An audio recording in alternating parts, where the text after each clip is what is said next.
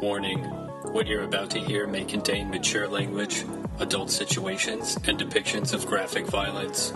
Listener discretion is advised. Welcome to the Trash Heap, but this time we're gonna cut the crap. As you might know already, unless you've been living under a rock and you missed the last episode, my broadcasting partner Elliot has disappeared. Now, I don't want to alarm anyone with any false information or wild conspiracy theories, but without too much investigation thus far, it would appear as though he simply vanished off the face of the earth. Now, in regard to the last episode, he was a no-show, and I chalk that up to maybe being upset or jealous that I wanted to have some other guests on instead of him. We were going to work that all out later. It was all going to be okay. We would talk it out because we'd been friends for nearly 20 years. A friendship that started in the common area, in the cafeteria at community college. I remember the day he walked up to me. I was staring blankly at a wall. It was beige, like every other community college wall. He sat down on a bench, glared at me. I noticed that we both had very thin bodies with large heads sitting atop those bodies. Now, to me, right away, that screamed, wow, here's another brilliant guy who I could probably relate to. Someone with a massive pulsating brain inside their skull.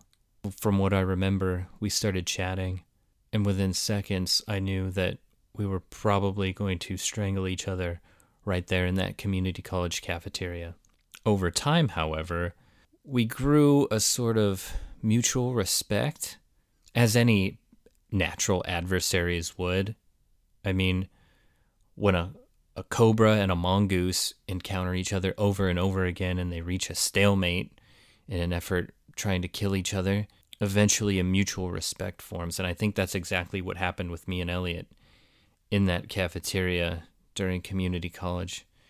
And since then, you know, we've held together a delicate, fragile friendship over the course of, as I said, nearly 20 years. And though he may be missing, the one truly missing him is me. Now look, we're going to tackle this with cool heads, where no one's going to panic, no one's going to freak out.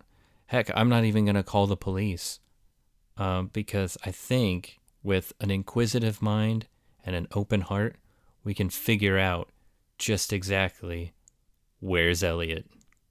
Now, the main reason I'm hesitant to call the police is there's no evidence of foul play. Elliot's girlfriend couldn't possibly be a suspect. She just simply isn't capable or skilled enough to make anyone disappear. Additionally, Elliot's apartment, Elliot's job, every facet of his life remained untouched, undisturbed. Without the massive community of people that know him and the legal documentation that prove he was here, one could argue that it's almost like he never existed. So it's important that we don't make a bigger deal out of this than it has to be. Yes, we need to find Elliot. Yes, we need to get him back on the show. Yes, we need to find out who has a bigger head before one of us passes on. But the fact of the matter is this: if Elliot Greenman wants to be found, I think together we can find him. So I'm reaching out to you, the Trash Heap audience. It's going to take all of you working together as one, using your most creative ideas, combing the landscape of the internet and the physical world to locate my partner and my friend, Elliot. Now, you're probably going to need some background information on Elliot. And that's something we haven't done here on the Trash Heap yet. You probably don't know a whole lot about the two of us. My name's Keith, by the way.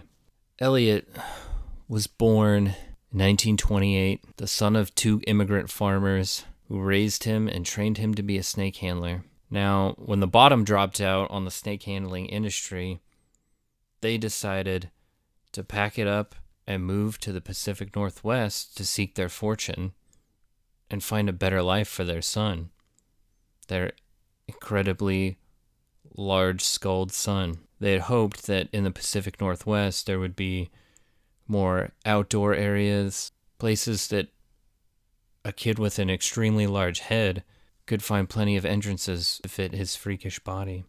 And so they did, and Elliot was able to lead a normal life, making friends, going to school, eventually landing in community college, graduating, and becoming a fixture in his community. Hello? Huh? What was that? Keith, are you there? Am I going crazy? I can't hear you, man. Are you there, Keith? Is anyone else hearing this? Elliot? Yeah, Keith, I found this VHS tape, and now I'm trapped in some kind of movie. What? Where are I you? don't know where I am. I don't know what movie it is. Can you describe what you're seeing? That old pervert from Chinatown is here, but he's some kind of wizard, and there's like a blonde Jesus, and there's also some little girl with like the psychic powers, and I think she's really mean, and I think she's trying to kill me. Keith, I need your help.